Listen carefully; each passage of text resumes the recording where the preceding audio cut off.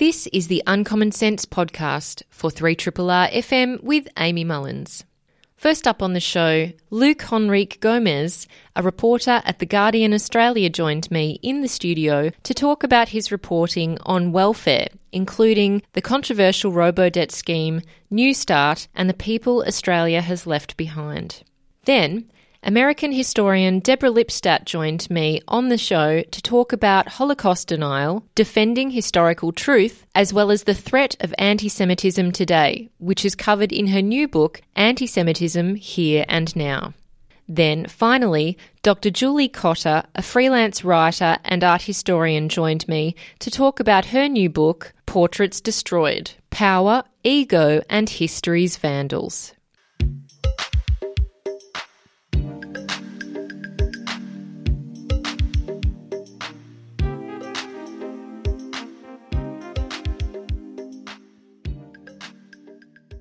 It's great to have with me in the studio the wonderful Luke Henriques-Gomes, who is a reporter at The Guardian Australia, and he does a whole range of reporting on political issues mainly, and we are going to be looking at political issues, particularly at the federal level. And we're going to be taking a look at Centrelink, social security, and also some of the major issues relating to that at the moment in the news. And that would be around raising the rate of Newstart, which is the job seekers allowance, and also the issues around the disability support pension, as well as Robodebt, that very, very well-known and in the news pretty much all the time scheme, which has become particularly controversial and is a subject of 2 parliamentary inquiries. Welcome, Luke, now, and thank you for coming in. Thanks a lot for having me, Amy. It's great to have you. Thank you so much for being in here on this somewhat early morning. No, it's a pleasure. I usually start earlier than this. It's all right. No doubt, yeah. When do you have to start, checking your emails as a journalist? 7 o'clock. Yeah. Yeah. Nice. And just thinking about the day. Yeah.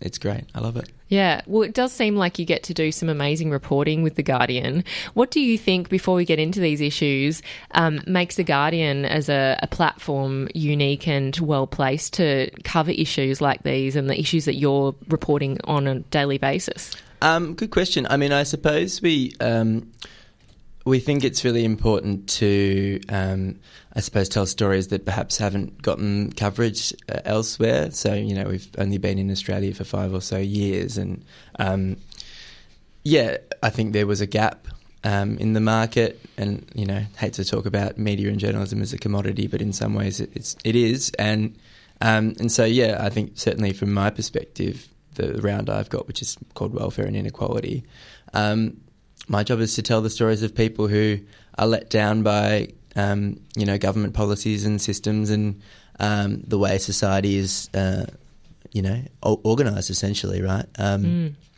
We try to do that by telling the stories of people, but the stats and the policies as well. And I think we do that in the way we cover most issues: in environment, asylum seekers, issues I suspect might be of interest to RRR listeners.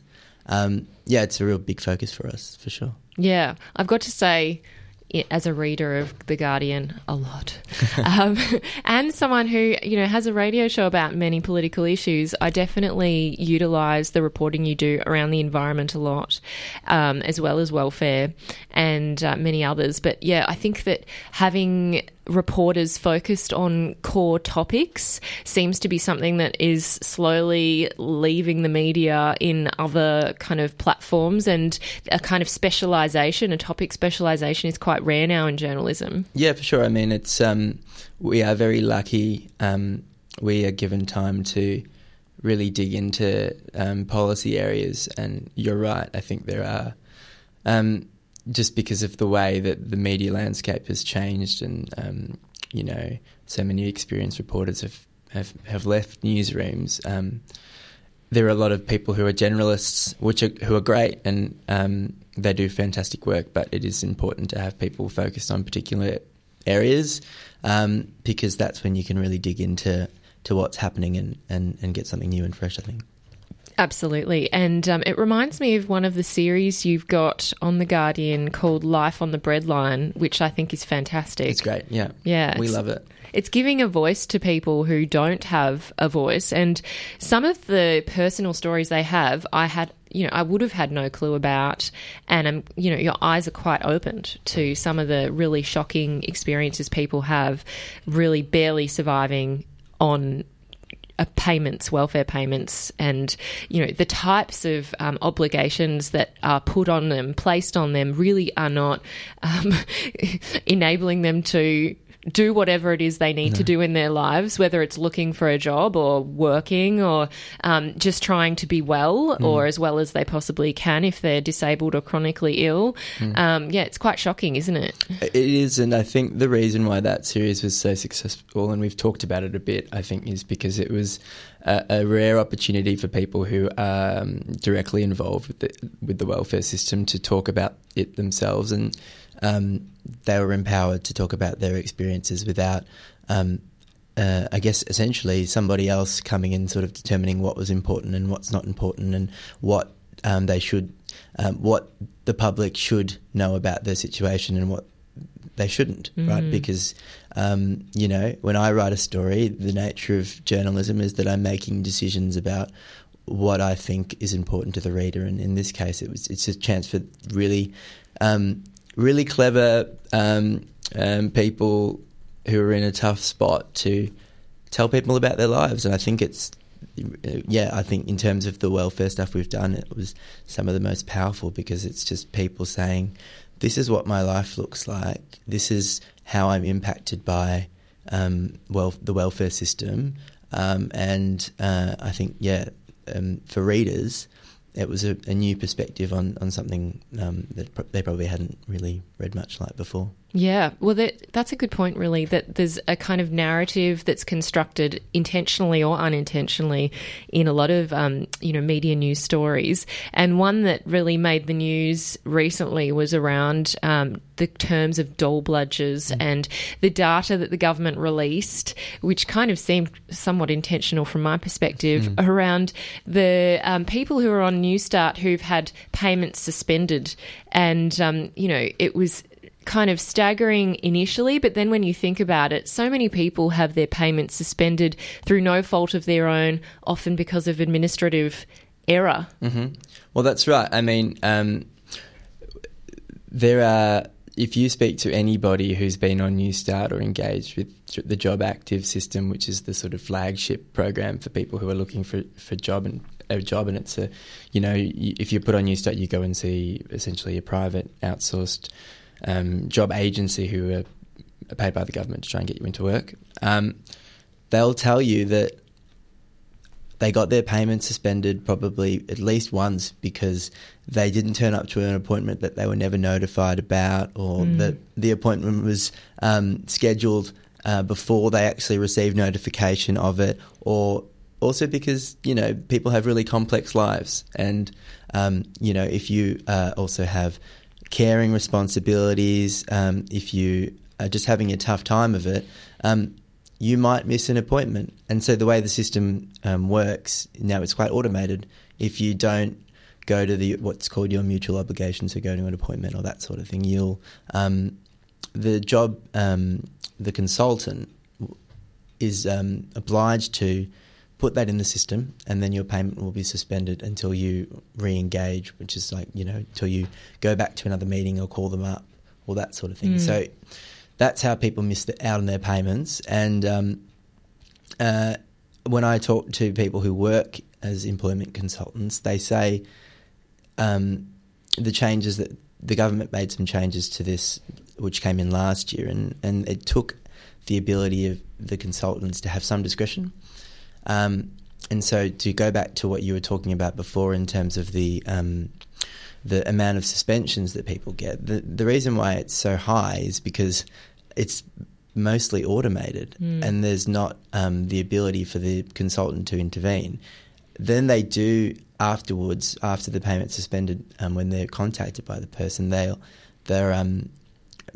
able to make a judgment about whether or not that payment suspension was legitimate or not. And so the way the system works is a bit complicated and technocratic here, but they'll then give you a demerit point. That's what they call it if you don't, if you were found to have missed your appointment or whatever without having a legitimate reason. You'll have to forgive me, I don't remember the exact stats, but yeah, I think it was about 1 in 5 of the suspensions that the government was talking about were wrongly implemented, essentially. And that's hundreds of thousands of people who had their payments cut, probably weren't without money, and in the end it was through no fault of their own. Yeah, and it has real repercussions. Yeah, well, I mean, if you... so I talk to people often who will have their welfare payments sort of directed to pay their bills automatically, or might be their rent or things like that. And, you know, you end up with overdraw fees and a whole range of other things. If you're living week to week or fortnight to fortnight, one missed payment just knocks you back, and it takes a while to catch up. Yeah. Yeah, it's people may not really truly understand. That's why I think they should look at your reporting, but also the Life on the Breadline series to get some of those personal experiences of what we're really talking about here, because there's many examples of this.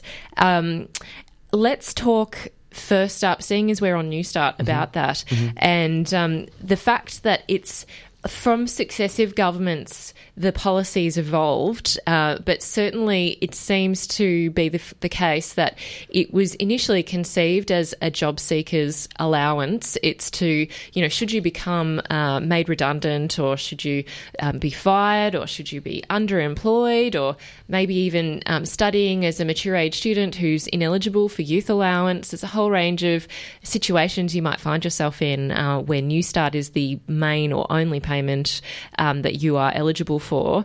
It seems like that has become a really, first of all, inadequate payment in terms of the amount, and that's made the news very constantly, but also it certainly has reached a fever pitch, I think, in the recent months.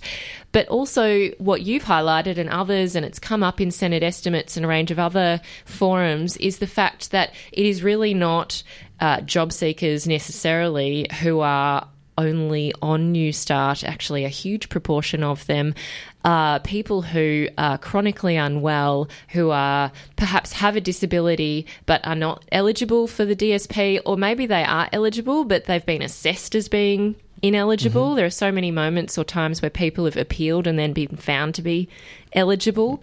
So in that sense, there are so many Labor and Liberal governments who've been involved in this kind of slowly tightening welfare system, and the Newstart allowance and the DSP, disability support pension, kind of tightening and changing in terms of criteria.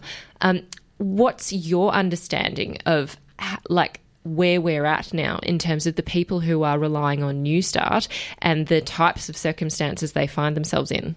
I think I'll answer that directly, but I guess the first point to be made is that I wrote a story earlier in the year which basically pointed out that we're basically at a record level of people who are on Newstart rather than the disability support pension, who have what's called partial capacity to work, and that's people who are sick or have a disability but haven't been granted the disability support pension. And the reason for that is because the Gillard government made a whole range of changes in 2012 to what are called the impairment tables, which are what people are judged by in order to get onto the DSP. And then the Abbott government made some changes as well to the DSP, which just has made it harder to get on to it. In terms of the situations that people are in, I had a story earlier, I think it was last month, about a lady I interviewed, Trish, who was placed on Newstart after her husband had died. She'd always worked with her at home as a mother. She hadn't worked, and she has a range of debilitating illnesses. She was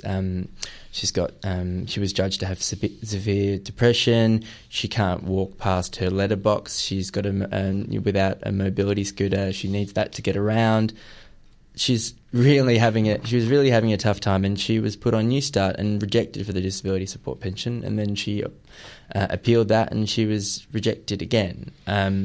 She's now, when I interviewed her, she was 64, so she's just very close to being eligible for the age pension, but until she was able to appeal to the AAT, which is the tribunal which is able to overturn decisions made by Centrelink, and that was about a year's process. She was on Newstart and considered somebody that should be looking for work. Now, I don't think anyone would reasonably say that somebody who is 64 and has a range of illnesses and, that what chance has Trish got of getting a job and being able to do it? She didn't have any chance. And she's one of, that cohort of about 200,000 people, and that is going to grow because of the way that the policies exist at the moment. Those are the sorts of situations that people are in. That's probably at the extreme end, but there would be people, and I've been emailed by people like Trish already who are like, oh, I can relate to that. Yeah, and we were talking off air about a chart from yesterday that was on Twitter, which is pretty revealing around the disability support pension and the slow kind of tightening of that, and people becoming less and less able to be eligible for that. And then the Newstart partial capacity to work people, slowly increasing, and it's quite a symmetrical chart almost, in the steps down and then the steps up on the other side. Yeah, I mean, if it was a line graph, it's just to an X basically, if you were to imagine it. And as I said, that's only going to get worse. And the reason ultimately is because the disability support pension is, at the moment it's about the spending on that is the second. It's the second most, shall we say, expensive in the government's terms, welfare payment behind the age pension.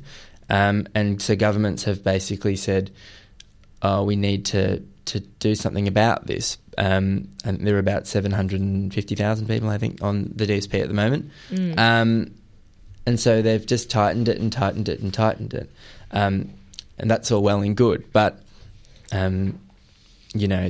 for people who are unable to get onto to the DSP, it has horrific consequences for their lives. The other thing as well is that if you should be on the DSP, you're going to have a whole range of medical costs as well. And the difference, Newstart's about $277 a week. The DSP is about $450 a week. If you're relying on government payments to get by, it's a big difference. And, I mean, medications cost a huge amount. Seeing a doctor, specialist, multiple doctors and specialists, having to go to hospitals. Maybe, clearly most people, if not all, wouldn't be able to afford any kind of private health insurance because it's so expensive. You're reliant upon the public health system, which is, straining, to say the least. It's interesting. I'm looking back at some of your reporting and particularly around the partial capacity to work on Newstart. It reminds me of the types of obligations that even people who are unwell and are on Newstart have. I mean, you need a medical certificate to be exempt from having to look for work. That puts a huge stress on people who need to constantly prove that they're still very unwell and are unable to do the requisite amount to kind of go over the threshold and be made to look for work. The people who are partially apparently able to work, the types of obligations they might have to still engage with the system whilst being unwell is substantial. Yeah, and I think the other point that should really be made there is that if you are getting these medical exemptions because you are unfit to and judged as unfit to be able to look for work and meet those mutual obligations, that's a reprieve for people, sure. But firstly, they're on Newstart, which is lower than the DSP. And in order to get onto the DSP, unless you have, severe disabilities and are able to meet the criteria, essentially, without going too much into it, in one go, if you have maybe a range of different illnesses or disabilities which aren't severe but cumulatively have an effect on your ability to look for work, you need to do what's called a program of support where you spend, I think it's about 12 months in this sort of specialised program to see whether or not you could look for work. And unless you do that 12 months, you can't get onto the DSP. If you're getting medical exemptions every few weeks, that's only going to push out further your ability to get those 12 months under your belt before you can get onto the payments. So people are left with the option of, oh, well, I'm clearly unfit to do these obligations, but should I try and do it anyway because I know that I need to get onto the DSP, or do I sort of resign myself to a life in poverty because I need to make sure that I don't do these obligations? Yeah. It's really become so depersonalised, hasn't it? This kind of bureaucratic machinations and almost arbitrary requirements. Yeah, and that's the point. Yeah. That's the point of it. And it's so complicated. To apply is really difficult. I mean, it's my job to understand this stuff, and it's hard to get your head around it, let alone if you are, maybe you've got cancer, maybe you've got a severe, you're having serious mental health issues. To apply. And the other point, I guess, that should be made is that the services that support people, advocacy services, are strained as well. I was at a disability conference yesterday where the advocacy groups were saying that they're at the point where they're not taking on new people onto their caseloads. They're just having to deal with the caseloads that they have at the moment because they just don't have enough money to do it. And if you don't have the ability to get the help, you really are going to struggle to get on. Yes, exactly. I want to pick up on some other elements of the DSP before we head on to Robodebt. One of the interesting developments under the Turnbull government was the fact that they decided they would review people who were on the disability support pension to see if they were truly eligible, and it put a huge amount of pressure and stress on people who had already been approved for this payment. And you write in your reporting that by October 2018 that policy was abandoned, but the Senate estimates hearing showed that just 2% of cases, that 555 out of roughly 28,000 reviews were ineligible under current rules. So it's just such a teeny tiny proportion. Yeah, it was a waste of money. Yeah. And it's sort of what happens when, regardless of what you think of the sort of the morality of is sort of putting people through this ordeal, they didn't design the policy properly. And people went through this horrific process and the budget was not helped by it at all. In terms, and that story really didn't get as much cut through as it perhaps should have. It was, revealed during the Senate estimates hearing. I remember I was, watching along, and me and Rick Morton, formerly of The Australian, wrote about it, and Rick had done some great work on it before. And that was it, really. It was like the government had decided to put people through this. I guess we're going to talk about Robodebt. Yes. Perhaps great segue. There are similarities, right? Yeah. But it's just, you've got to wonder what the thinking was, because it on all the metrics it didn't work. Yeah, I'm speaking with Luke Henriques-Gomes from The Guardian, and he's a reporter on the welfare and inequality round, and we are talking about inequality and social security system. And I did say we'll get to Robodebt, so let's do that. And it reminds me, talking about inefficiency and unnecessary reviews, the Robodebt system has been criticised widely by a range of people, not just people in the community sector, but also even politicians at Senate estimates hearings, who have highlighted the fact that the cost of implementing Robodebt has almost outweighed the amount of money that has been taken back, whether rightly or wrongly, incorrectly or not, from people who are apparently overpaid using a highly incorrect algorithm. There's there are 2 reviews currently going on in Parliament, and we've seen this issue play out over a number of years now. It's kind of shocking to think that we're still talking about it, given how flawed it's been.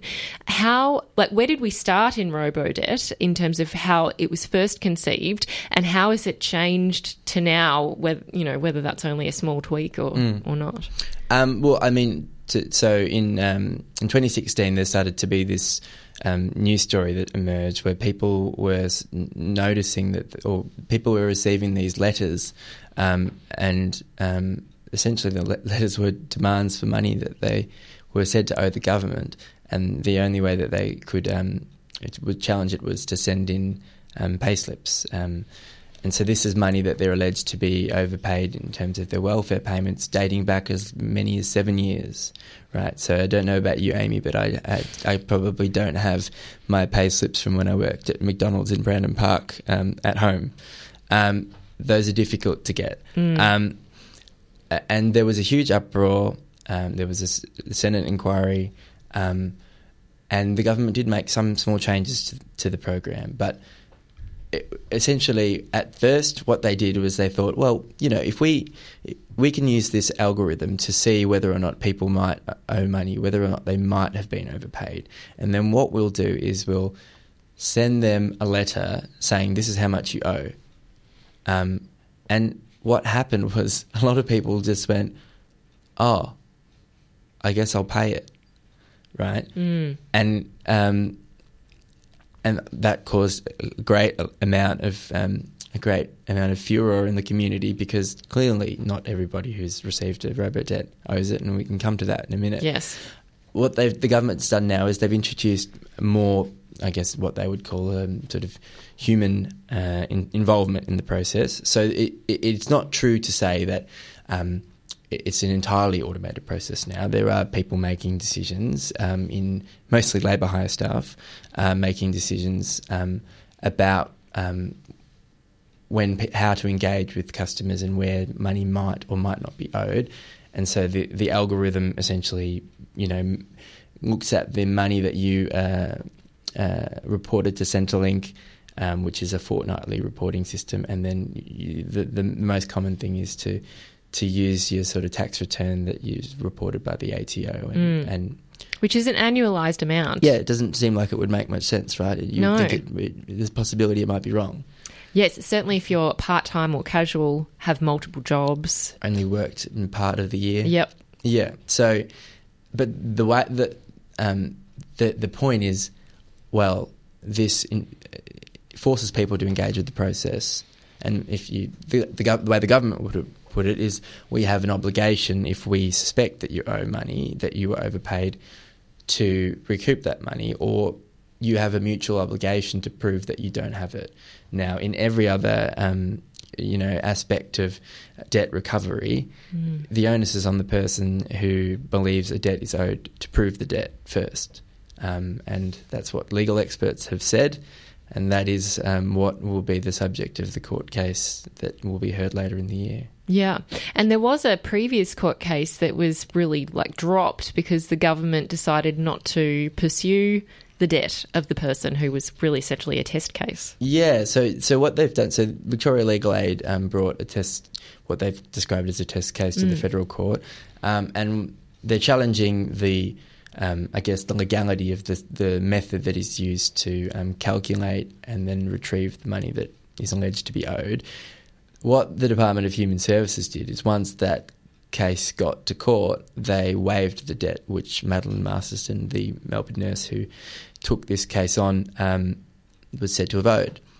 And then the department said, oh, well, given that there's no longer a debt, the case doesn't need to be pursued anymore. There's no utility, to use the legal term, anymore in this case, right?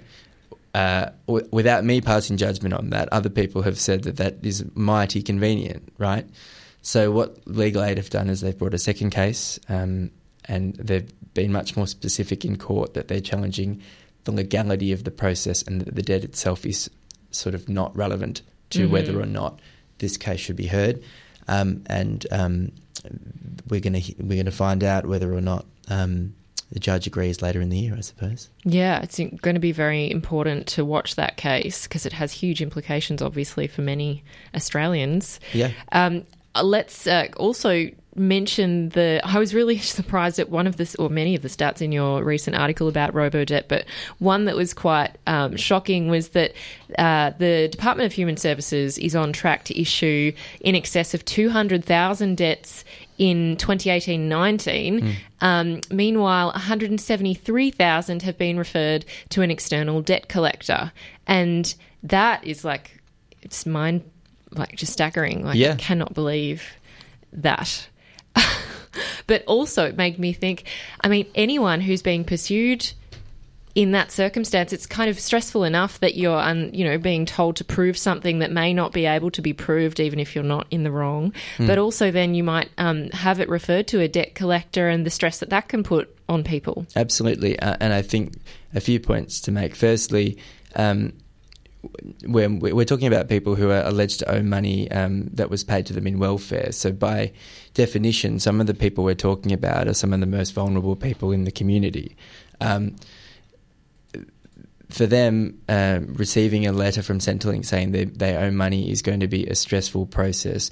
Whatever you think of the way with people's dealings with Centrelink, and I think it's important to note that the staff who work there are merely doing their job. Some do it better than others, like any profession, but they're just carrying out the policies of whichever government. But debt collectors do not operate in the same way that Centrelink do, right? Anybody that's had a dealing with debt collector will tell you that. And it's incredibly scary to suddenly be pursued for this money that you have no idea how you owe it. And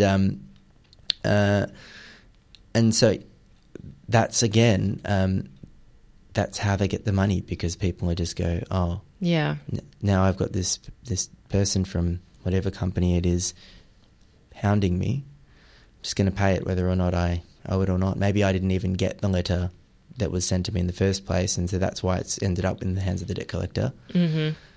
Yeah. Yeah. The other element that's really quite new and that you've reported, there were documents that I'm gathering might have been leaked or somehow stumbled upon and by journalists, including you, who saw that there is a proposal potentially that may be brought before Cabinet around expanding the program to so-called highly sensitive groups, people who are older Australians, people who are people with a disability, and maybe even including people who are homeless.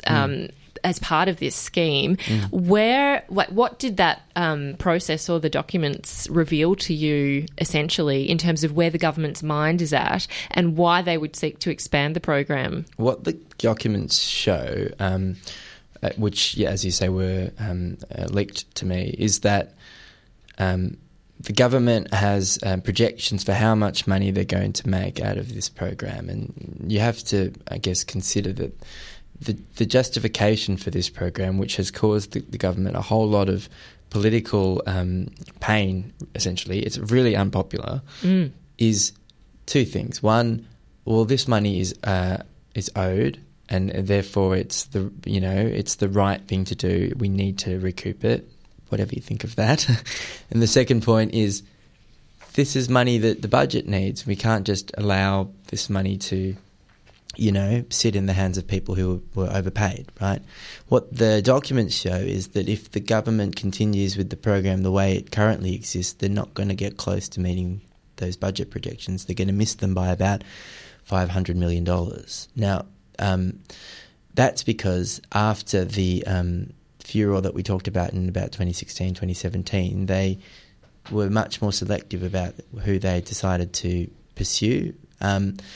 And what the documents show is that there's a proposal which is being pushed by the department, and we don't know where the minister stands on it, to expand the program to those groups who had been left out, as you mentioned before, to make the money that they said they were going to make in the first place, right? I don't want to frame the discussion in terms of it being vital that they meet those budget projections. Community groups would say, well, maybe you should just drop the program altogether, right? But on the premise that they've put it forward to the Australian public, what the documents show is that it's not even doing what it was designed to do. Yeah. Luke, before we finish up, I want to ask you, given that you cover this around so closely and you've seen how things change over time, it's quite a unique position to be in terms of Newstart and the campaign that's been going on by not just community groups but the business sector, many people in Australia. Where do you think we're at now in terms of that rising call for the increase to Newstart, given that Labor had not made a really clear-cut commitment at the last election to raise it, just to review it, and the government has very clearly stated they have no intention of reviewing it? Good question. Hard to say. I think you're right to point out that the decision of the Labor opposition now to really campaign makes a really big difference, and they, I think, rightfully were criticised for not taking a stronger position on it before the election. But leaving that aside, that is going to put a lot more pressure on the government. And I was amused. Before Labor had a position on this, but after the election, the Shadow Treasurer Jim Chalmers was saying, he was asked at the press club about Newstart, and he sort of said, well, it's going to be up to people to campaign to convince the government, essentially saying it's not our job, right? There are shadow cabinet and caucus processes that need to, sort of pass by, and they did, and Labor took a strong position to now campaign to increase Newstart, and look at the difference that it's made in terms of the coverage that the issue gets. The government gets questions on it in question time. Ministers go on TV and they have to explain quite often, why is this payment adequate? So I think there is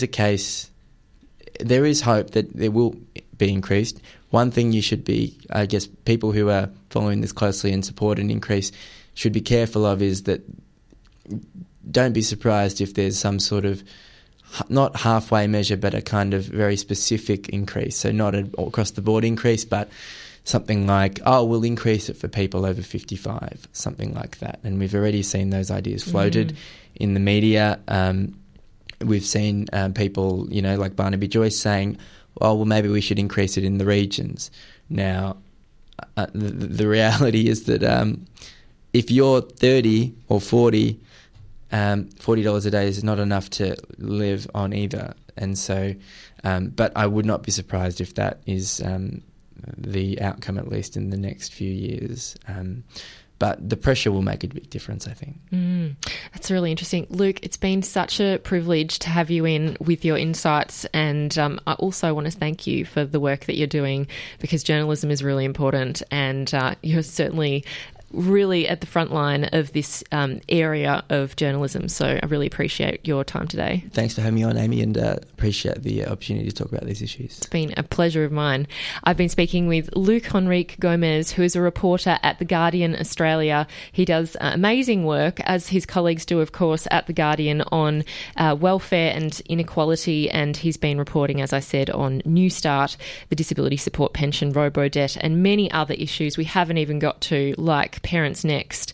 So hope you can check it out. And Luke is on Twitter at Luke H. Gomes if you would like to look him up there. This is a podcast from Triple R, an independent media organisation in Melbourne, Australia. To find out more about Triple R, or to explore many more shows, podcasts, articles, videos and interviews, head to the Triple R website at rrr.org.au.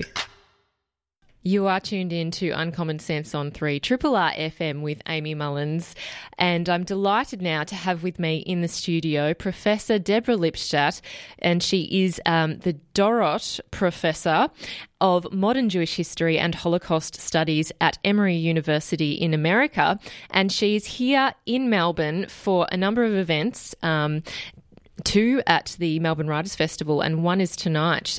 Deborah is delivering the John Button oration, In the Face of Hatred.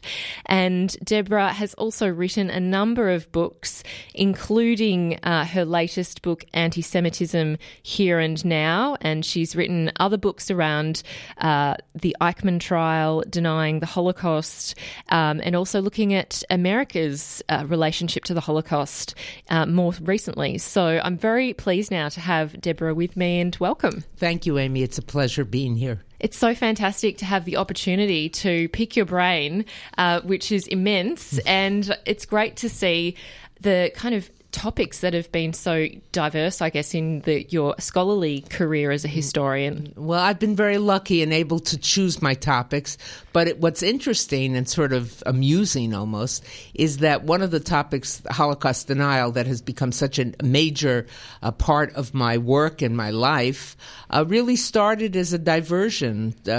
Two senior historians said, "Do you know about this Holocaust denial?" I laughed. I said, "Oh, it's crazy. No one would believe it." And they took it seriously, and I respected them. So I said, I'll spend a couple of years looking at it, 2-3 years, and then I'll move on back to other things. And, of course, the book precipitated a lawsuit brought against me by David Irving, and then a long, drawn-out legal battle, etc. So, but I've been lucky in terms of the academic world, being able to research what interests me. Yeah, and I mean, let's give the listeners some background in such an important period of history, which is now even a movie called Denial, which I just recently saw. And for people listening, it's on SBS On Demand, so they can watch it after this interview or at their leisure. But it was really fascinating to see the behind the scenes of what happened in that legal trial, and the fact that, as you've said in the book that you wrote about it, there's such a difference between the American legal system and the British legal system, and the burden of proof, I guess, is on you, the defendant. That's right. That's entirely correct. In America, if I say you libeled me, I have to prove that you libeled me. In Britain, and I assume it's similar here in Australia, if I say you libeled me, you as the author of the words, as the speaker of the words, in cases of slander, have to prove the truth of what you said. So when David Irving sued me for libel, for calling him a Holocaust denier, which I always thought he was very proud of being, he waited till the book came out in England and sued me in the British courts. Therefore, because he knew clearly that if I didn't fight, which a lot of people told me not to fight, colleagues, senior historians said, "Oh, don't waste your time. Everybody knows he's a liar. Everybody knows he makes things up." He would have won by default. If he had won by default, he could then say, David Irving's, I'm not a Holocaust denier. The court found Deborah Lipstadt libeled me. Therefore, my version of the Holocaust is a genuine version. And that version is there was no plan to kill the Jews. Hitler was the best friend the Jews had in Germany. There were no gas chambers. The Jews have made this all up, et cetera, et cetera. So, in his judgment, the judge found David Irving to be not just a denier and a falsifier of history, but a neo-Nazi polemicist and a racist. So yeah, it was a pretty good outcome. And a very important outcome, given that really the veracity of the Holocaust was being questioned and put on trial. Well, what we did is we followed his footnotes back to the sources. And we had, in fact, a guest who was on your show a few months ago, Christopher Browning, was one of our witnesses, Richard Evans, Robert Jan von Pelt. And what they did, each in their areas of specialization, followed David Irving's comments and claims back to the sources. So he would say, I have a document which proves XYZ. They'd go and find that original document, look at it, and in virtually all the cases they examined it, they would find a change, a falsification of the record, a change in a date, putting someone at a meeting who wasn't there. So what we did is, and this is a distinction with a difference, we didn't really prove what happened. But we proved that when the deniers claim it wasn't a Holocaust and it wasn't a genocide and the Jews have made it up, that they have no evidence, they have no proof, they have no narrative. What they have is a large voice and a lot of hate. And in essence, Holocaust denial, we also demonstrated to the court, is a form of anti-Semitism that is very close to racism.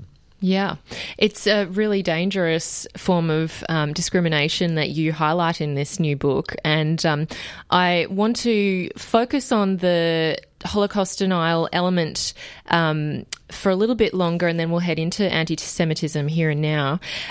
What was shocking for me when I was doing my research for this interview was looking up David Irving and his comments, but also looking at other historians early on in Irving's career, even in the 1990s, who were thinking that although there were some flaws in his books and, you know, some of the things he said were, you know, pushing the truth, or maybe he didn't say things explicitly enough, but a lot of people in his own field gave him a certain level of respect and leeway. Yeah, and put him up on a pedestal in some regards because of his knowledge of the German language and his, I guess, commitment to the research in this field. Right. What they engaged in what I call the yes but syndrome. Yes, we know there was a Holocaust, but maybe there's something to what he's saying. Yes, there was a Holocaust, but maybe it wasn't 6 million. Yes, there was a Holocaust, maybe there wasn't a gas chamber or something like that. And they just took him on faith, even though he had been shown before to have lied and made things up or have not been exactly explicit about the truth. And they gave him a great deal of leeway. Again, because he has tremendous knowledge of German, the German language, and he seemed to have documents that others didn't have, some of which we now may have been false and some of which were given to him by former Nazis and things like that. So that's why I called him in my book, the book that I wrote which precipitated the lawsuit, The Most Dangerous of Deniers, because he didn't come across as a right-wing crazy. He didn't come across as some extremist sitting in a pub, you know, spouting, I love Hitler and let's drink to Hitler and there was no Holocaust. But he came across as a respectable figure. And part of what I write, I know we're going to talk about the book in a minute, but the contemporary phenomenon that we're seeing, particularly on the right, but not just on the right, but certainly the way it presents on the right. If you look at the video of the marchers in Charlottesville, if your listeners just put in Charlottesville, August, what was it, I think 17, August 16, and 17, and they're marching through the town with the tiki torches, chanting "Jews will not replace us" and "Blood and Soil," which was a Nazi slogan. Jews are not of our blood or of the soil, of our soil. Look at what they're wearing. They look like they came out of not exactly Brooks Brothers, but TJ Maxx, you know, and they're all dressed in nice shirts and slacks, and their faces are riveted with hate. Yeah. But they were told not to wear, you know, white power T-shirts, not to wear anti-Semitic shirts. They were to present themselves as respectable figures. That's exactly what the David Irving cohort of deniers did. They didn't want to be called deniers. They want to be called revisionists. We're just revising mistakes in history.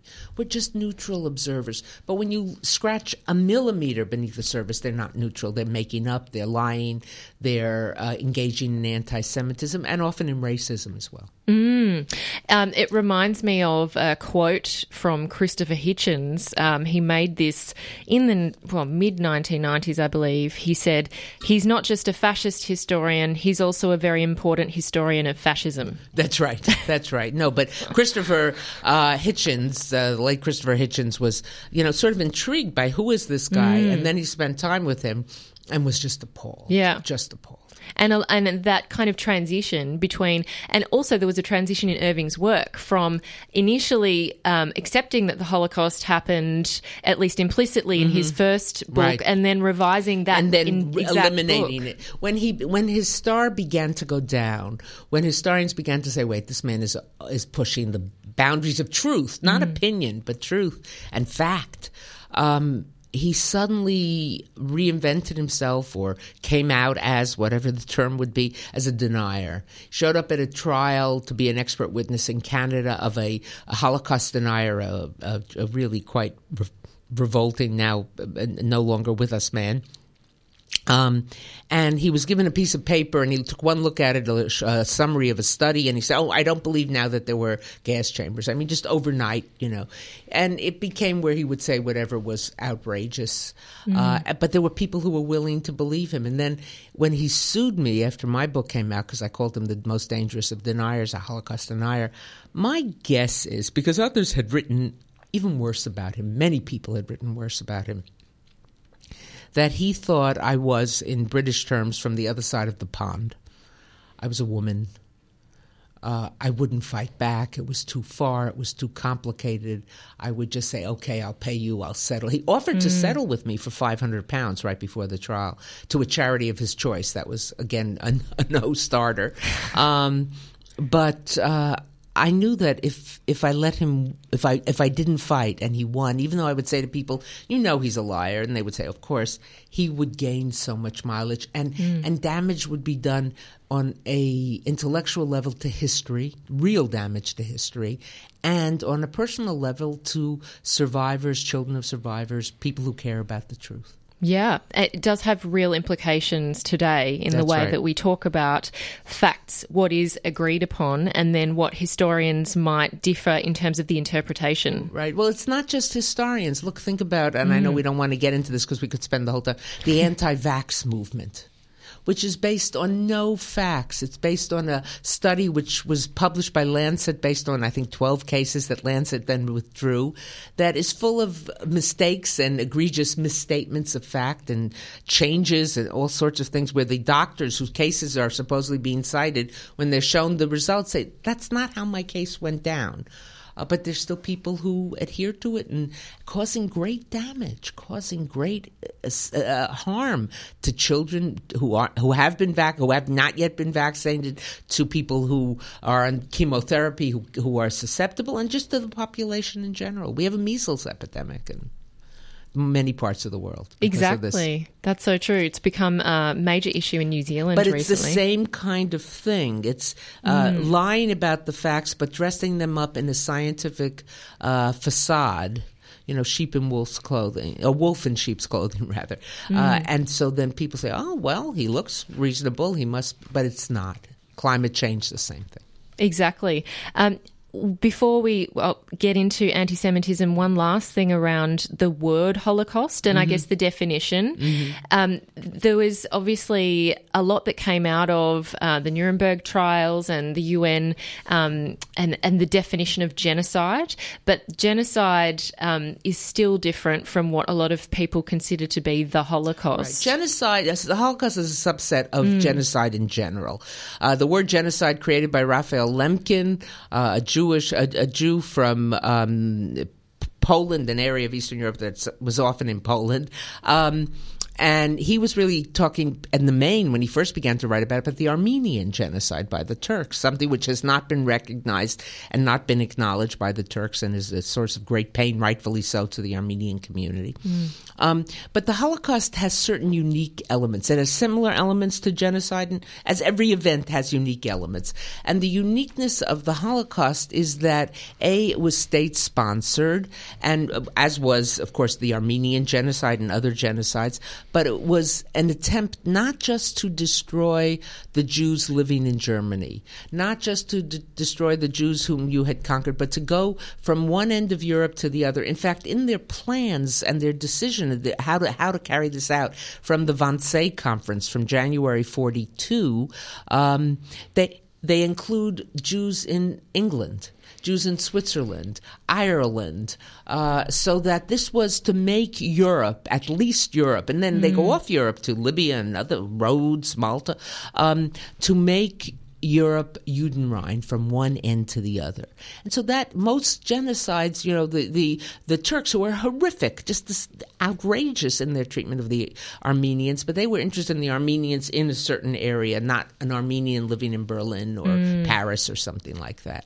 And it was state-sponsored. It wasn't a group coming up from behind or the side or whatever. The entire state apparatus was involved. Yeah, it was systematic and industrialized. That's right. It was industrialized industrialized killing, to use every aspect. I was just in Auschwitz this summer. I've been there many times on research and et cetera. And I was walking with someone through the museum, and I said, look, blankets made out of hair. Let's save the spectacles. Let's repurpose the suitcases. It was a major, in addition to being a major killing operation, it was a major industrial operation designed to make the SS and, by extension, the Nazi regime in Germany rich. Exactly, yeah. And so many, even in the Einsatzgruppen, would take the possessions of the Jewish people. Oh, absolutely. You have their pictures. In fact, in Paris, there's some famous pictures of warehouses where you see SS officers walking through the warehouses, and their dishes and there's furniture. This is all stuff that's been confiscated from Jews, and they were invited to go in and maybe pay for it, buy it at bargain prices. But there was a deep economic element, but also a strong ideological element of hatred of Jews, the demonization of Jews in a way that was unheard of. And again, contrasting, not saying one, my pain, it's not comparative pain, but in the Armenian genocide, again, something which should be talked about much more, if a Turkish family took a Muslim baby, I'm sorry, if a Turkish Muslim took a Christian baby, Armenian Christian baby, they would raise it as a Muslim, and that was fine. Not in the Holocaust, because a drop of Jewish blood, as if there is such a thing, meant that person had to be destroyed. Yeah, exactly. That's a great point. Christopher Browning, who you mentioned there, when he came in, was talking about anti-Semitism historically and suggested that it was a feature of Europe essentially from medieval times and was deeply ingrained absolutely in the whole of Europe. It was... It starts in ancient times with, based on the New Testament story of the crucifixion of Jesus. That didn't have to happen from there.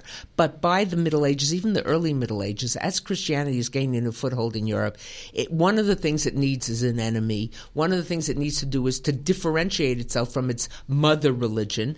The ideology was supersessionism. We as Christians have superseded Judaism. So the Jew is not only refusing to see the light of Christianity, but is blind and and wants to hurt Christians. So the Jew becomes not just someone to be disliked, as might be the case with in a racist, but the Jew becomes the devil. The Jew becomes the demon. The Jew becomes the ultimate threat. And that is one of the things that continues. And in the book, in Antisemitism Here and Now, I show that it migrates way out of the church. It migrates to Karl Marx, who hated all and despised all religion. It migrates to Nazis. It migrates to pseudoscience. So it has legs, and it remains with us. Exactly. Strongly. Yeah, it doesn't go away. It doesn't go away. I don't, in fact, while I think there are certain things we can do to address prejudice in general, anti-Semitism in particular, I don't think we can cure it. I think it's there. I compare it to a herpes virus that lies dormant in your body and is exposed at times of stress, or when there is a hospitable atmosphere. You have an infection, you have something, and it can find a place to embed itself. And I think that's what we see in anti-Semitism. That, again, I'm not saying, and I argue this in the book, and that there's nothing we can do. And I wrote the book. I've been very gratified by the reception it's received in general. And since I've been here in Australia, I was at the Antidote Festival at the Opera House, Sydney Opera House last week. And the response and the interest from a broad range of people. It's not just I'm speaking to the victims of the Jewish community. It's way beyond that. And that people are beginning to take it seriously. And the Jew presents, again, as I argue in the book, and from having read the book, that it's a series of letters. I wrote it to be accessible. I want the person who is saying, what is this? Where did it come from? What's going on here? To be able to pick it up and read it and find answers. But it's a threat to democracy. the point of anti-Semitism is not just that it harms the Jew and makes. Last night I heard stories of a 16-year-old girl in Melbourne who goes to a regular school, friendly with her friends, and she was sitting having lunch, and some of the guys walked by and he threw a $5 bill down, and she said, "What's?" on the floor, and someone said, "Aren't you going to pick that up?" And she said, "No, it's not my money. You dropped it." And they said, "Well, you're a Jew." Implying Jews are always interested in money. They're cheap. That a young boy was tormented by friends on the bus. That there are Jews who are uncomfortable about openly showing their Jewish identity. Now, there are groups that suffer much more direct in that way, but it's not a good thing for society if a group within that society feels they have to go underground. They have to be hidden. They have to be... we've seen that with the LGBTQ revolution of the past many years. It's not healthy for the group, but it's not healthy for the society either. And I think in terms of anti-Semitism, there's another element. Anti-Semitism is a conspiracy theory. The racist punches down and says if those quotes around those people come into quotes around our schools, they'll bring the schools down, there goes the neighborhood, the value, etc. The anti-Semite, who's one and the same with the racist in 99.999% of the cases, looks at the Jew and says, that Jew is causing us danger. That Jew is more powerful, more cunning. They control things. So it's not just that you dislike them, but they become the ultimate evil. And they have to be stopped. So the anti-Semite punches up, the racist punches down. And I'm glad you brought up that conspiratorial element because it is quite a unique feature around anti-Semitism and this idea or the stereotypes that exist currently around the Jews, in inverted commas, which are around power, money, controlling the financial system, having, as you say, that like overly strong focus or identity of being a business person who's interested in making deals and perhaps not being honest. Not being quite honest, being right, exactly. Those are the traditional anti-Semitic stereotypes, and they're very much there. And that conspiracy element, they control. Now, there are Jews who are rich and there are Jews who are powerful, and there are Jews who are not rich and not powerful, just like in any other group. But the minute you talk about the Jews, then you're on that slope, in that anti-Semitic slope, as is with the case with racism and other isms. Absolutely. But the conspiracy theory is particularly dangerous to any democracy, because if I believe that there is a group, excuse me, in this case Jews, who control the judges, control the banks, control the media, whatever it might be, I lose faith in the democratic institutions in my society. Once you begin to lose faith in those democratic institutions, democracy is at risk. And we see those attacks, we see them on the left, we see more of a refusal to take it seriously because the Jew doesn't present as other victims of prejudice. The Jew presents differently than an African American, a black person, a Hispanic, a person of color, a Muslim. But you have to take it seriously, and it's what I'm sad about as a person who sees herself certainly as center left and on that side, is that I see so many people on the progressive left, not everyone, but some. Certainly it's exemplified by people around the leader of the British Labour Party, Jeremy Corbyn, who refuse to take it seriously because they look at Jews and they say, oh, you're not victims. Their default position is not to take it seriously.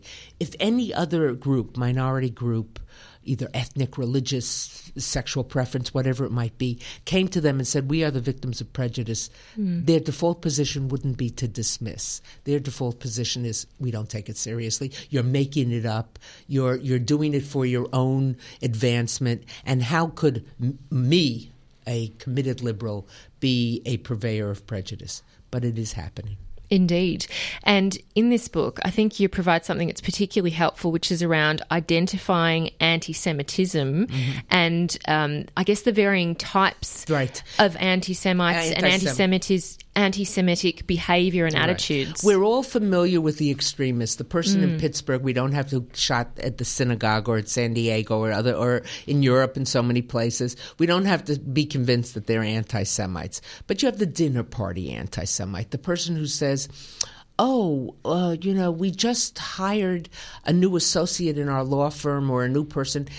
He's a Jew, but he's very honest. Or what happened to me, I have not had that much personal experience. Of course, I had the 6 years of the Irving lawsuit, which I lived with anti-Semitic attacks and anti-Semitic rhetoric day in, day out. But one of the things that happened to me is when I had my first teaching position at the University of Washington in Seattle. And towards the end, it went very well. Classes were crowded, the whole range of students taking my classes, etc. Towards the end of my year, a colleague took me out for a coffee.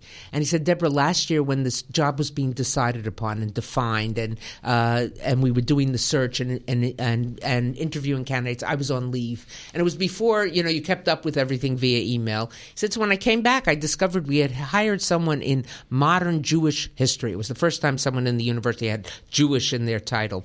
And he said, and then I heard you were a woman, a New Yorker. And he paused, he said, and a Jew. I was really worried, and I'm sitting there drinking my coffee thinking, where is this conversation going? Then he said, but Deborah, you're the best thing to happen to this department. And I was I had just finished graduate school. I was, to my enduring shame, I didn't say anything, but today I would have said, well, thank you for what you think is a compliment, but that is one of the most anti-Semitic, I like you because, despite all those things, it's like saying some of my best friends are Jews, some of my best friends are gays.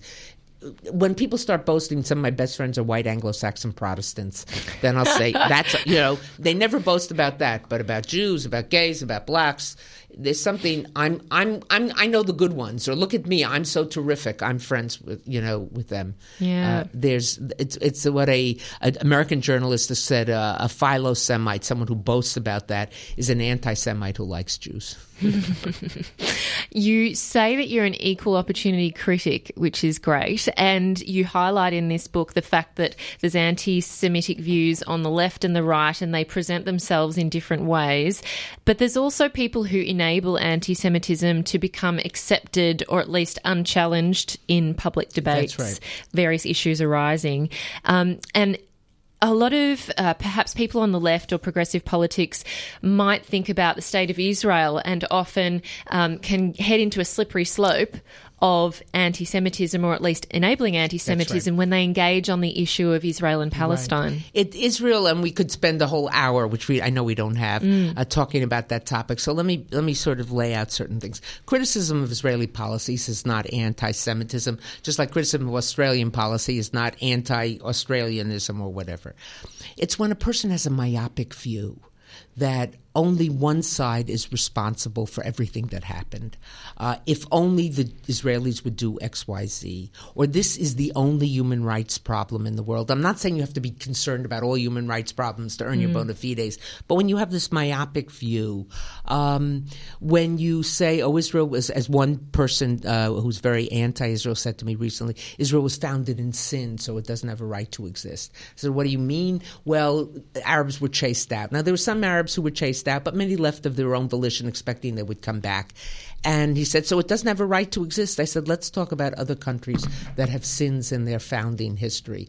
We'll start with the United States and slavery and Native Americans. We'll go to Canada and talk about First Nation. And then we'll go across the sea to Australia and the treatment of your indigenous people, the Aborigines who were here, to New Zealand, to Maoris. It's that singular focus that you've got to wonder what is going on here, and ignoring wrongs that exist. The outlawing of LGBTQ activities in the Palestinian Authority areas, or the overt anti-Semitism in some of their textbooks.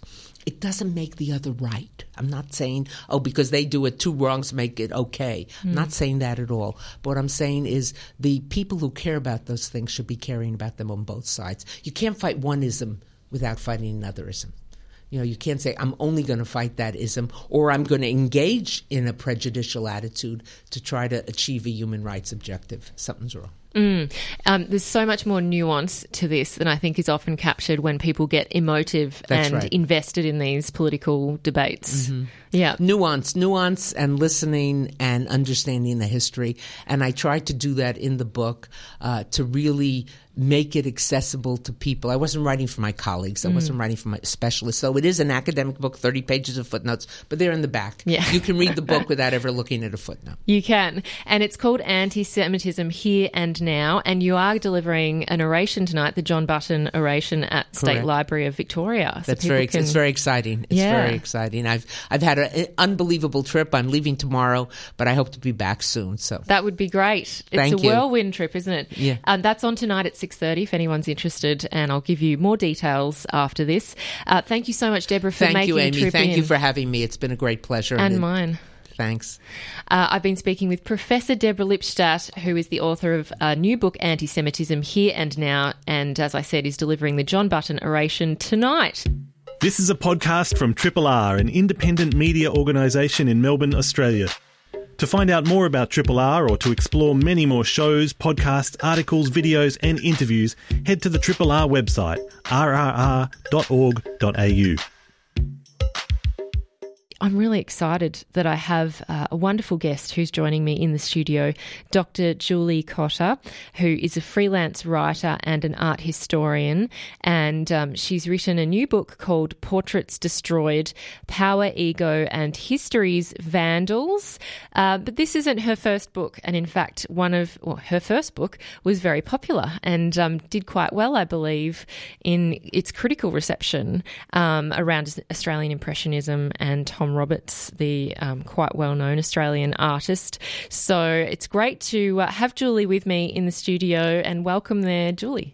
Thank you very much. It's great to be here. It's wonderful to chat with you.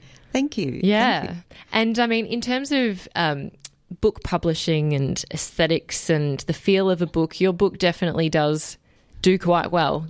It's not only is it hardback, but it's just really beautifully presented. And, I love the cover, which is, to describe it, it's kind of like half of a Churchill portrait with this massive kind of white paint streaked across the upper part of his torso and face. Yes, Thames and Hudson did a beautiful job on presenting the book. It's a lot of work that goes into the presentation and obviously the writing, but it's wonderful, and it's amazing how many people have said how great it is to have a hardback book. It's lovely to feel and to touch, and the cover's really soft, and the paper they've used, and I'm really proud of it. It's fantastic, so I'm very happy. No wonder. It's great, and it's a really interesting topic to talk about, because it does come up. It comes up certainly in art scholarship. And when, I've done courses around conservation and political elements of art, there are so many moments in time where art has been destroyed and defaced, often for a political reason. But also, there are sometimes examples I'm thinking of, like, I think it was the Night Watch, which was such a shocking instance where, that massively beautiful and, important painting was essentially like slashed and is now being restored, and there's like a live webcam that people can watch seeing it restored. I mean, it's like a really important, I guess, element of art scholarship that perhaps hasn't been looked at in the way that you have, which is to focus on portraiture and like the reasons behind the destruction of portraits and I guess the special power that they hold. So first up, maybe we can talk about what the area of art portraiture means to you and why you were so interested particularly in art portraiture as a way into these issues of history and politics and personal ego and expressions of identity. Well, you're right about the Night Watch. It really shows how much we treasure objects and pictures. They're part of our history. They speak to us about a moment and a time in history, and we treasure those objects. It's also interesting, just as an aside, how people love to watch a work being restored, that feel that you're behind the scenes and it's captivating and it's magical when it comes back to life. So I began to think about, when portraits were destroyed, exactly why people attack portraits. And often it's because they treasure the object, and this is the object standing in for the person, and they can't attack the person, so they attack the object. And so in studying art history, there were so many instances of portraits being destroyed, whether it's the suffragettes slashing the portraits of Henry James and Thomas Carlyle, or whether it's when it's a dictator deposed, to take the portrait out into the street and attack the portrait is the best way to indicate your hatred of that dictator. People destroy portraits because they might be of ex-lovers. People destroy portraits because they look at them and it's not quite how they see themselves, so they destroy the portrait. So, yeah, the portrait has an integrity, and to destroy the portrait says a great deal about intentions of the person destroying. And part of the book captures this idea that in the artist's process, there's often a lot of revision and change and interpretation.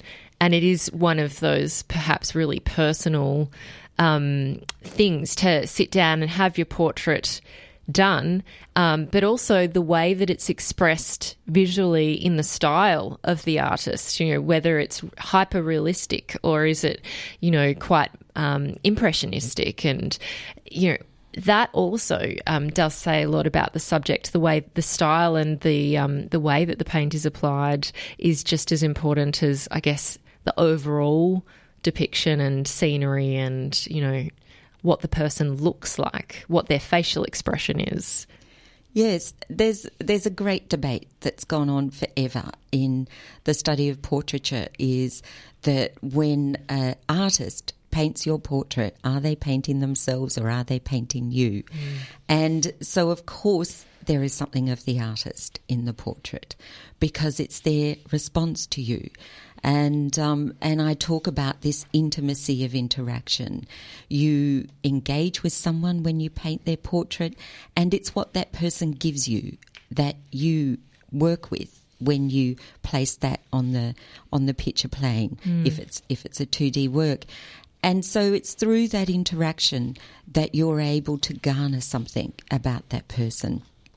So when you look at portraits that you might consider are unsuccessful, I find that that's often the case when someone has painted someone from a photograph, or they haven't really sat down with that person, and we find that we don't feel they've grasped that person and their character and understand them.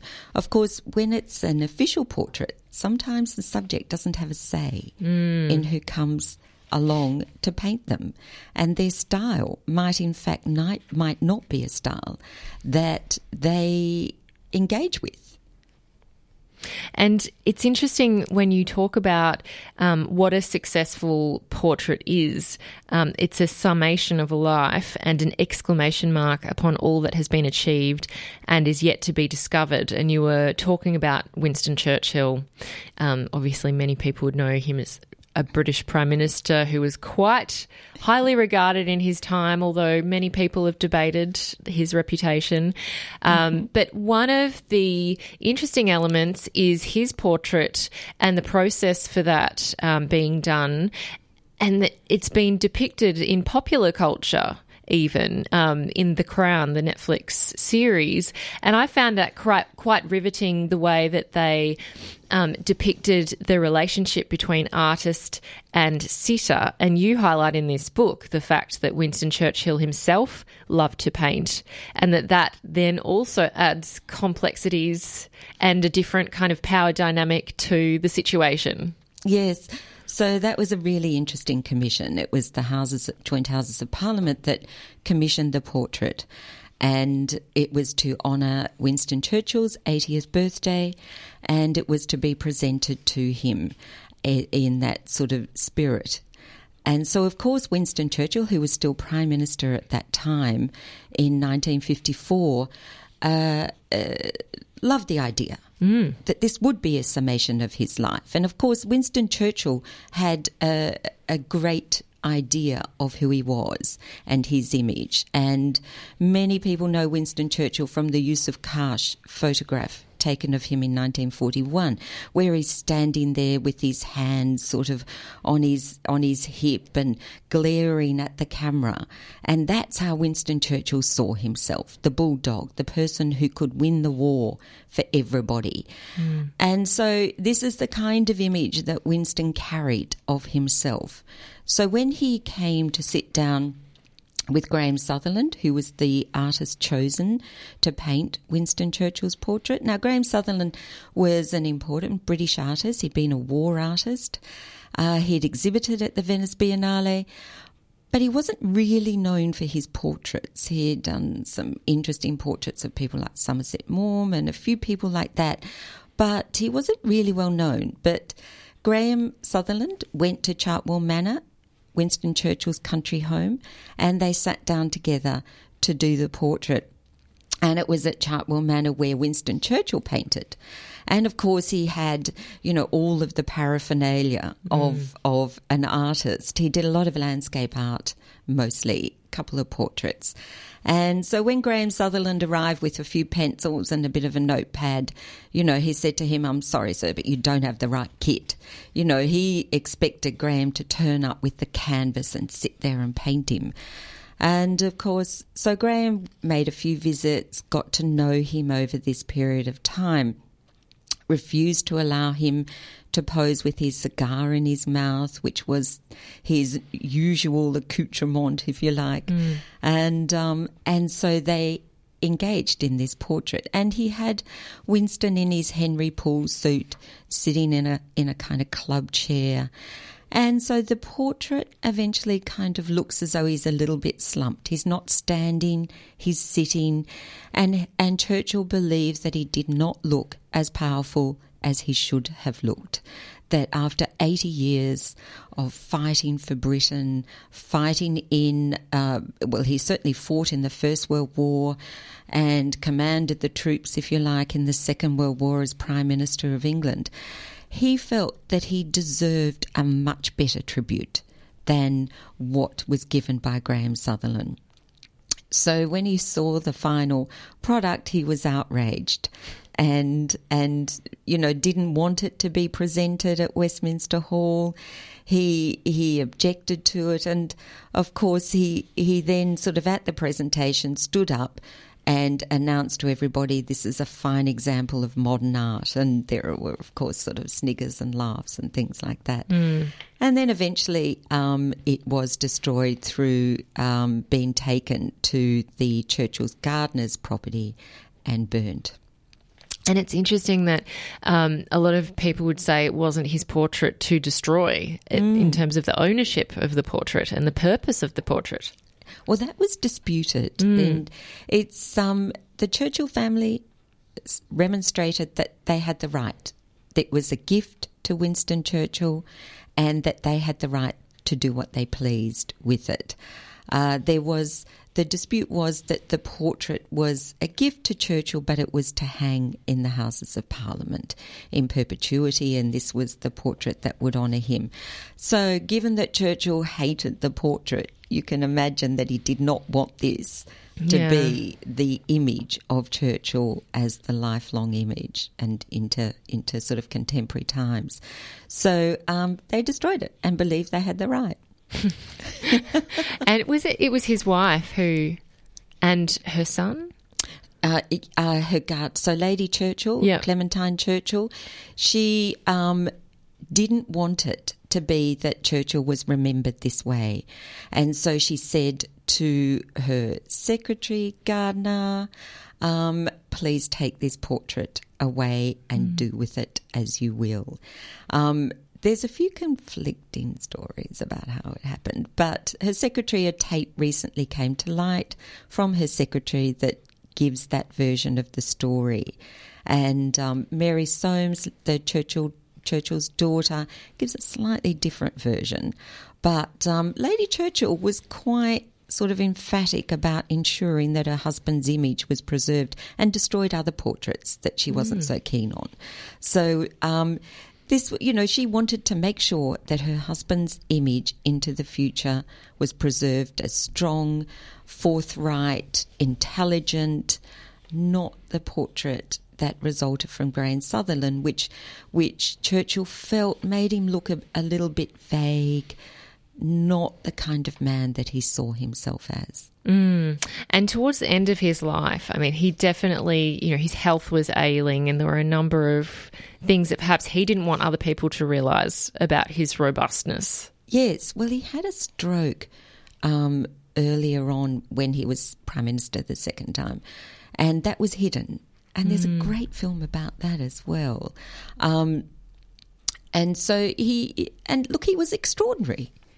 Like we now have computers to write books and we can change words around and look things up. He would dictate to his secretary. She would type it out and come back to him, and he'd write histories of wars and people, the Duke of Marlborough, his grandfather. And he was the most extraordinarily intelligent man. And also he felt a very physically strong man, and he did not want to be remembered in this way. Yeah. It's understandable, I guess, when you think about the personality of Churchill and his place in history, particularly as being a wartime Prime Minister. I agree. Yeah. I'm totally on his side from the perspective of preserving his image. I'm not sure that I'm on his side about destroying such a wonderful... I think it's quite a wonderful portrait. I think it says a great deal about him. That everybody he is not that perennial strong man. He had vulnerabilities, which Graham Sutherland found. And through chatting with him, they'd walk around the garden. They went and looked at Churchill's studio. They talked about art and painting throughout the course of those meetings. And Sutherland has found the sensitivity of Churchill. He suggests that this man had vulnerabilities, that he wasn't always right, and that's something that Churchill admitted. There were problems at various times with his leadership, with his directions, and these were aspects that Sutherland has tried to capture, that this man was not invincible. And there were plenty of images to show him as invincible. And Sutherland wanted to say, this is another story about Churchill. We've got to gaze on Churchill in this quite different way. Yeah, probably a Churchill very few people would potentially have got to know. Exactly. Probably I would suggest his family would have looked at that portrait and thought, yes, we recognise you. You're the grandfather, you're the father, you're the man who had, bouts of depression. You're the man that we actually know in this portrait. And so it's a tragedy that it was destroyed. I think that we would look on that portrait now and think of it as one of the great portraits. And it's interesting that, art has that rare quality often of, it's being this one object. You can't duplicate a painting. You can take photos of it and you can, look at it and do printouts of it. But that said, there are people who have appropriated images, iconic images of portraits like Chairman Mao Zedong from China, communist China. And I'm thinking of Andy Warhol and his use of screen printing and other methods in order to duplicate and I guess change in a substantive way portraits or pre-existing iconography of really important people, including Marilyn Monroe as well, of course. But you highlight this idea of Mao, Chairman Mao, and Warhol's depiction of him. And it did remind me of the NGV exhibition we had maybe a couple of years back with Ai Weiwei, and they did certainly focus a significant kind of portion of a wall to varying versions of the Chairman Mao portrait. perhaps you could share with us some of those slightly more modern 20th century portraits that aren't the traditional, sit down with the subject and, hand-to-hand paint onto canvas. Well, the Warhol portrait of Mao, he took from the image in the Little Red Book, and it's the typical portrait of Mao that you see at Tiananmen Square. And that portrait is extraordinarily big and it overwhelms. It's, quite interestingly, it's a new portrait that's painted every year. It gets dusty and deteriorates with the environment. So every year the official artist paints a new portrait of Mao, and the old one is painted over in white and it's put in a secure basement. So there are adding up all of these white painted portraits of Mao. But that's getting off your topic there. And so Warhol took the image. He considered Mao to be the most famous person in the world, and so he took the image, appropriated that image and did as he wished with it. He painted over it, he glossed it up, he gave it a very fashionable exterior. The exhibition at the NGV is one of the very few times, I argue, that there has been a political lens on those Warhol portraits. They're usually put up for sale in auction houses and discussed as though they have no deeper meaning, that deaths from the Great Leap Forward and the Cultural Revolution are not discussed in the context of those portraits. And so what I suggest is that if I was a descendant of someone who had died at the hands of that regime at that time as a result of the Cultural Revolution or the Great Leap Forward, I would feel particularly disturbed by that portrait. I would feel particularly disturbed by that imaging as though it had no meaning. So Ai Weiwei gave us in that exhibition quite a political perspective on growing up in China and the portrait of Mao and the meaning that it had. And so he suggests to us, of course, that he is giving us this perspective of Mao as having been responsible for these deaths, for millions and millions and millions of deaths, and that we need to think about this. We need to think about these portraits within that historical context and not just think of them within Andy Warhol's perspective of a superficial artistic context. And so he certainly didn't sit down with Mao. He did the works in 1972 was the first time he exhibited one of his Mao portraits. And I don't think he visited China until the early 80s. And it was his one and only visit to China.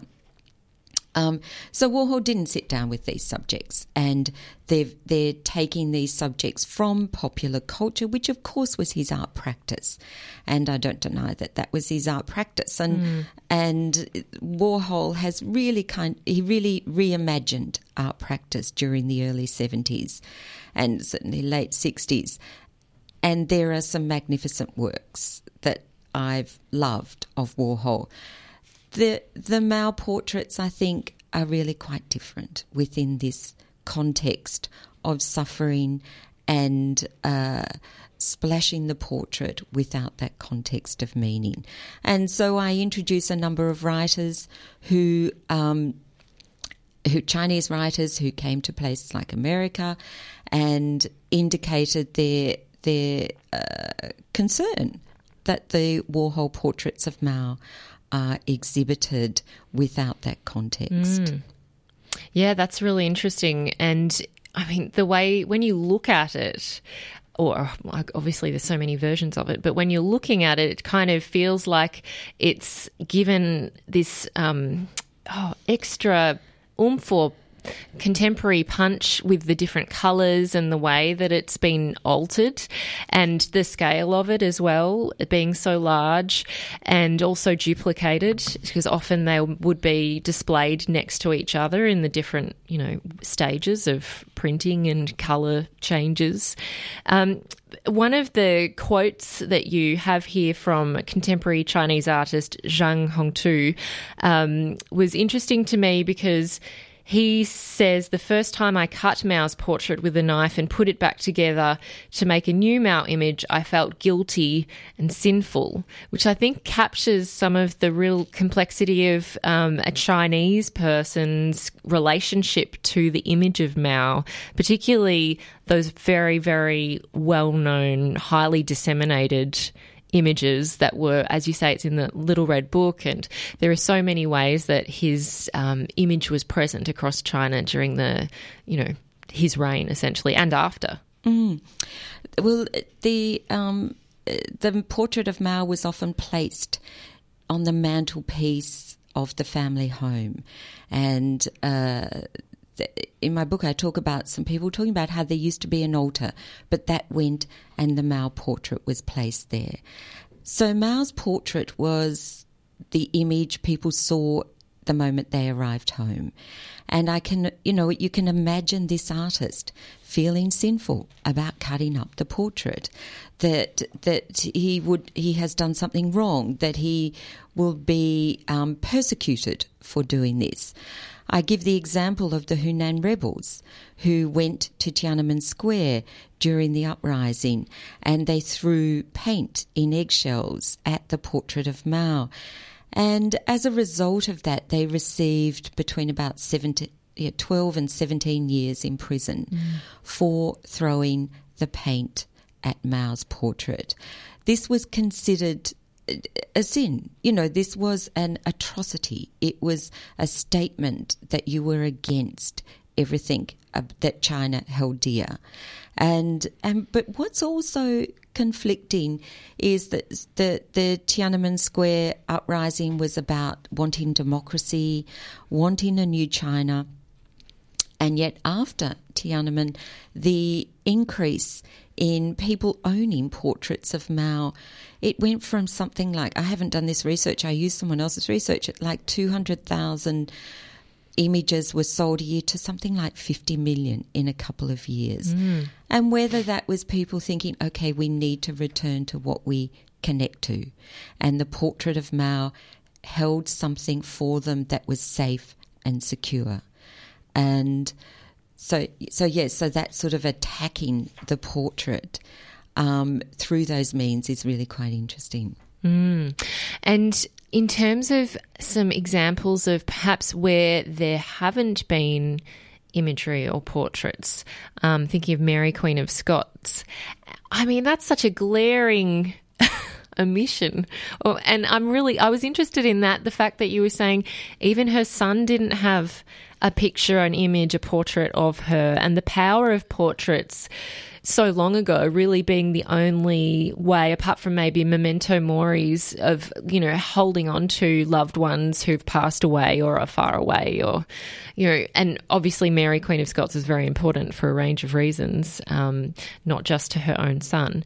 But, I mean, how have portraits been essential as a historical record, but also as something that people utilise perhaps in their daily life, in the Renaissance? Or I'm thinking of, those little kind of tiny little miniature portraits and things that used to be painted of family members.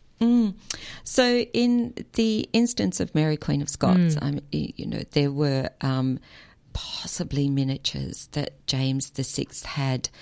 But I argue that if he had had a really good portrait of Mary Queen of Scots, his mother, would he have appealed for her to be rescued from the gallows? And we all know that when we look at a portrait of loved ones, we feel a connection to them. Our eyes meet, we feel that understanding and knowledge of each other. And so I think that, you know, I proposed this as maybe he might have come down from Scotland and said to Elizabeth I, please do not kill my mother. But he didn't. And that was for obviously political reasons. He became James I of England and Scotland. And so, and, you know, Elizabeth I was incredible at ensuring that her image was highly protected. So if there was a painting done of her in which she didn't look young, you know, what was called the Mask of Youth, she had it destroyed. So there were a lot of bonfires of Elizabeth I's image. What is interesting is that when she died and James became James I, that people did bring out these hidden portraits that must have been copies of Mary, Queen of Scots. And so people certainly harboured portraits of queens, you know, the great stories of Henry VIII and his 6 wives, you know, each sort of successive wife.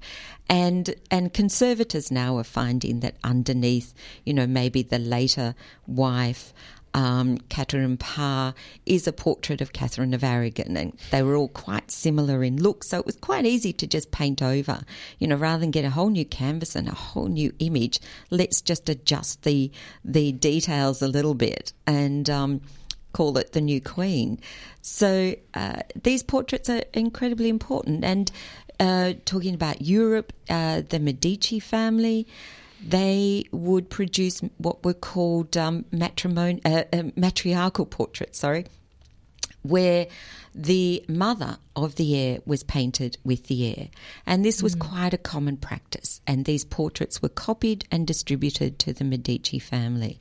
And so you have this statement on behalf of the family that this is the heir, don't mess with this lineage.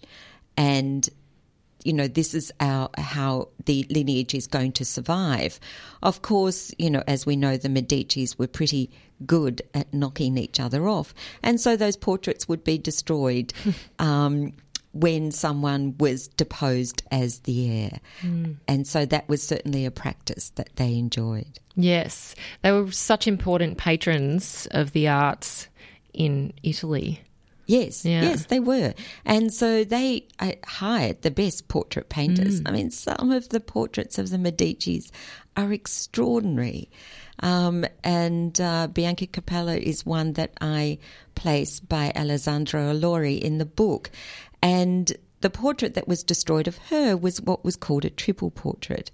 So it's one of those typically Medici complex stories, so I can't go totally into it. But she was painted with the heir and her illegitimate son so that she could shore up her illegitimate son's future, thinking that the heir would still be the heir. But, of course, the heir died, and so then she tried to make a case for the fact that her illegitimate son should be the heir. There were obviously cousins who disagreed with all of that. And so that triple portrait has never been found. It's only known about. Obviously, if you were a Medici wanting to say that this illegitimate heir is not the heir, you'd get rid of the portrait. So that kind of destruction and all the copies, researchers have looked for the copies. There are no copies. So this was a very thorough obliteration of that illegitimate heir's right to the Medici fortune and lineage. Yes. Oh, gosh, it's really interesting that, you know, the personal dramas that are behind the portraits as well as the historical, you know, relevance that it has. I was really interested in this idea of artists painting artists and Degas and Manet. And I mean, to be honest, that would be quite confronting for an artist, perhaps. I don't know. But I know you're interested in Australian Impressionism, but there's also, you know, this movement of Impressionism from like the late 19th century, early 20th in Europe that's so important. And Manet even painting, very important works. I'm thinking of is Olympia, who is, I guess, an unidentifiable woman of the night, who, was such a pivotal moment really in modernist painting. But what is your fascination, I guess, with Impressionism and Australian Impressionism as well, and the reason why you got so interested in that element of art theory and art history? Well, I think it's all Lee Asprey's fault, who was my lecturer at Monash University. And he had written about the Heidelberg School, as it is called by some people. And I became interested in that. And then I'd done my master's on portraiture, and he suggested that perhaps I look at an angle of portraiture of the Australian Impressionists. And he said, look, Tom Roberts has painted an extraordinary number of portraits, and they haven't really been studied. And I didn't really know a great deal about Tom Roberts' portraits. I mean, we all know Sharing the Rams and a lot of his images of Australian landscape. And I started to look at them, and almost a third of his output is portraiture. And his portraits are very much what I was talking about at the beginning of the interview about this interaction. Tom Roberts sat down with his portrait subject, or he knew the subject. He was really interested in character. A lot of his portraits he wasn't paid for. They were people who interested him. The face, he loved faces, He really kind of got to the face and sought the inner person through that face. And you see it through the changing kind of kaleidoscope of his portraiture. He was a beautiful painter, a really beautiful, clearly I like him. You'd have to if you did a PhD on his work, wouldn't you? Yeah. And yes, and it just sort of gradually, as I was doing the PhD, finding more and more of these portraits and looking at them up close, and the way he applied the paint in that really fresh, engaging way. It was a great subject. It was a great subject to do. And I also felt that it said a great deal about Australia and who Australians are. The diversity of people that he painted a lot of women who worked, whether they were actors or singers or teachers or headmistresses. These were women he socialised with. And so I also found that really quite interesting. This artist, who had been considered the imaging of Australian masculinity, had actually painted a considerable body of work of Australian women. And so we see in his portraiture Australian women emerge as working, as fighting for various causes, especially at the turn of the century. And Roberts embraced those causes and painted their portrait. There's so much more we could talk about, but we won't be able to. That said, people can look more into this and read your first book, which is around Australian Impressionism and Tom Roberts, but also this one, which is called Portraits Destroyed, Power, Ego and History's Vandals. Julie, it's been fascinating to talk with you, and thanks for, I guess, talking about portraits in such a different way that I think really illuminates the relevance of art to us now, but also from the past, and I guess the role that it played, an important role really in shaping people and reflecting them and I guess changing people's perceptions perhaps of major figures, important figures in time. Yeah, I mean, it's a great way to get into history. You look at the portrait and you start to investigate it, and you learn a great deal about history through that portraiture. But portraiture, it still has its contemporary relevance. I mean, the Archibald Prize is one of our most popular art exhibitions, competitions. So portraiture still can work as an avenue into thinking about a person, thinking about their contribution, and thinking about our contemporary history. Thank you, Julie. It's been fantastic to chat with you. Thank you for having me. It's been great. Thank you. I've been speaking with the wonderful Dr. Julie Cotter, who has written a new book, which I just mentioned. It's called Portraits Destroyed. It's out through Thames and Hudson, and Julie is a freelance writer and art historian. I'm Amy Mullins, and you've been listening to the Uncommon Sense podcast. Uncommon Sense is a radio show broadcast on 3RRR FM in Melbourne every Tuesday between 9am and 12pm.